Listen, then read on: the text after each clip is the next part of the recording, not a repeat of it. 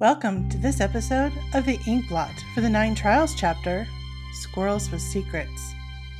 Our post-play conversation talking about the game, chatting about the topics of the day, and catching up between friends.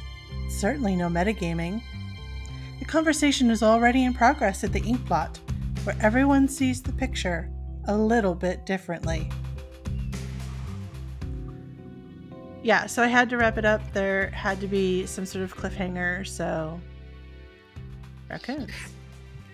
And I was just like, that was such a brilliant way. I thought it was really cool to kind of how, because what is it called? Jitters does not know about, the relationship between the raccoons and the rats and Victoria? Queen Victoria. Queen You've met two Victoria. queens now. Yeah. Yeah.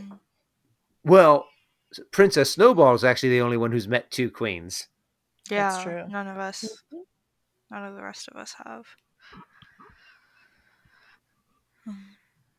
So, so now I'm just like, now I was almost expecting for like rats to jump out at the Oh. end there, but I was like, but that wouldn't be very dramatic having the rats come out but then when you said raccoons, I was just like, that's a good little twist. I've been watching, since we've been quarantined, a lot of the Hallmark Channel and was it Heroes and something. It's sort of an off cable channel. But yeah, lots of Magnum PI, lots of old episodes of Heart to Heart, lots of Murder She Wrote, and there's always that sort of dramatic um mid episode, act 2 cliffhanger where some random bad guy or some random whatever shows up that has had nothing to do with the rest of the story and is like, no. So I was very inspired by television of the 80s on how to end this particular one. That's something that I always realized too about like The Simpsons. The story that they start off with Right, is never is what you end with. it's like a mile and a half away from from where you ended up at. And it's fun when a story does that because it keeps it going. Yeah. But I'll have to I tell have you to admit, guys, oh, I'm sorry, this was not the assignment that you guys were going to get it all from Lord Sassafras, and then it all fell apart and I had to make up everything as we went along. are you kidding? Wait, so you're saying that everything with the squirrels was just off the top of your head? Yeah. Wow. Amazing. That is awesome. Were you really gonna make us like just figure out all this coyote stuff in one go until I like talked back? You mean like try and make Princess Nobel confess? Well, like with the coyote, like when Lord Sassafras like was trying to make our trial, like about the coyotes, and I was like, that's a ridiculous amount of work. And then he made it something like easier, like more attainable. It was going to be something that I think I'm going to hold on to for later. Okay. As you guys started to protest, I realized as the game master that it might have been, too broad an assignment, and that I needed to probably focus it a little bit and hold on to other things for maybe when you guys have more information or have figured some other things out. Yeah, Squirrels with Secrets is one of the neighborhood dangers in the appendix, so I just took that and ran. Oh, That's cool though. I love it though. I mean, it's just the fact that, what is it? Just was it last week that we were talking about squirrels? Mm-hmm. And then I thought, oh, she planned this whole thing. She was listening to our conversation, taking down notes, and the fact that you're just kind of like, okay, I need something, the squirrels.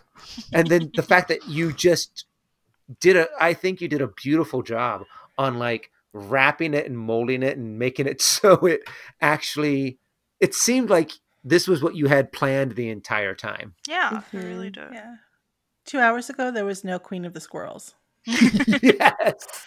That's what makes role-playing games so fun. Yeah. So Mhm. fun. The random stuff that can come out of it sometimes is sometimes the best. And always the random stuff that then becomes canon, like Kirsch is now wearing a measuring cup hat. Yes. For example, now the bakers have names, which is going to be great because referring to them as Adrienne and Brigitte are going to be a lot easier. I'm vaguely embarrassed because those names are totally from like one of my favorite TV shows, which is Miraculous Ladybug. Well, and that makes sense, is that those are the names that will just suddenly flash to us. Like, I have no idea what made Jacques hop in my head. It just all of a sudden you're like, It we just need a name. happened. Jacques. What is it? It's like in Ghostbusters. It just popped in there. What? What just popped in there? And it was the Stay Puft Marshmallow Man. Right. It's perfect. When you said Jacques, I was like, of course. He's this tiny cat who's trying to be sort of formal and fancy and doing his best job to sort of be this thing for Lord Sassafras, and I was like, well, of course his name is Jacques. It's been Jacques the whole time. Of course. And I have to admit, it was also really fun to play Jitters as someone who has been up all night and Yes. had He was very a cranky. very, very stressful night. And it was really fun to play him like that. And what is it? Another moment that I just loved was the realization. I got to have a really fun moment where I realized I'm clean. Yeah. And it's one of those things that I was just starting to role play, and then I'm like, wait a second, I just had a bath. I'm fluffy, because I just had this image of him finally going, oh, I somewhat resemble, must be like what Princess Furball feels like. Princess Snowball. That's I'm sorry. that's great. My brain was thinking Man. furry, fluffy, Right. fuzzy. I totally saw how And you then got there. It was just really funny. Good thing The that words wasn't all the came out at character once. either. I am so sorry, Princess. Wow. I did not mean that Mhm. in any way. It's just the fact that one of your most magnificent features is your fluffiness, amongst many, many other amazing, wonderful, fantastic features. Well, thinking back, that's actually, if I remember, the first conversation that Jitters has with Princess Snowball is about her fur and how Right. fabulous it is. And how he's just in awe of, wow, you can actually get your fur like this? I didn't know fur did this. Yeah. So you guys don't have to tell me, but I'm curious as to, it won't change anything that I'm doing. But I'm curious as to what you guys think is actually going on. I am assuming that Queen Victoria is in charge of the rats that called that called the coyotes over, but I don't know anything else. Yeah. And somehow, well, because what is it? Oh, that actually might be what. Okay, I'm sorry. I'm doing a lot of thinking, not enough talking. So the raccoons with what's his name? With Lord Sassafras is but somehow connected to the coyote and Prince and Queen Victoria. So I'm kind of like, what part of this do they play? And I'm sorry, my brain's just going a mile a minute, and I can't really put my thoughts into legible words at the moment. Makes sense. Makes sense. It's one of those. It's a conspiracy. Well, we brought in a little bit of the action last time. So my goal was to bring in hopefully a little bit of the intrigue this time. Mm. I appreciate that. and It's kinda get a nice. nice mixture. Yeah. It's good to have that nice little change of pace.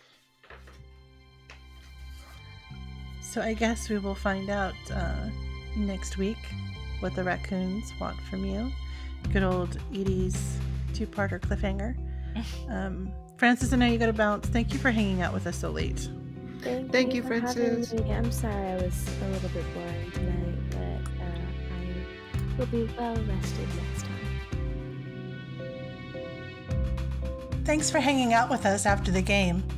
If you're interested in playing the 9 Trials, you can download it at our website, inkborn.studio, or at itch.io under Inkborn Studio. Check out Inkborn Studio on Patreon to support the podcast and help keep the adventure going. Until next time, friends, keep telling your story.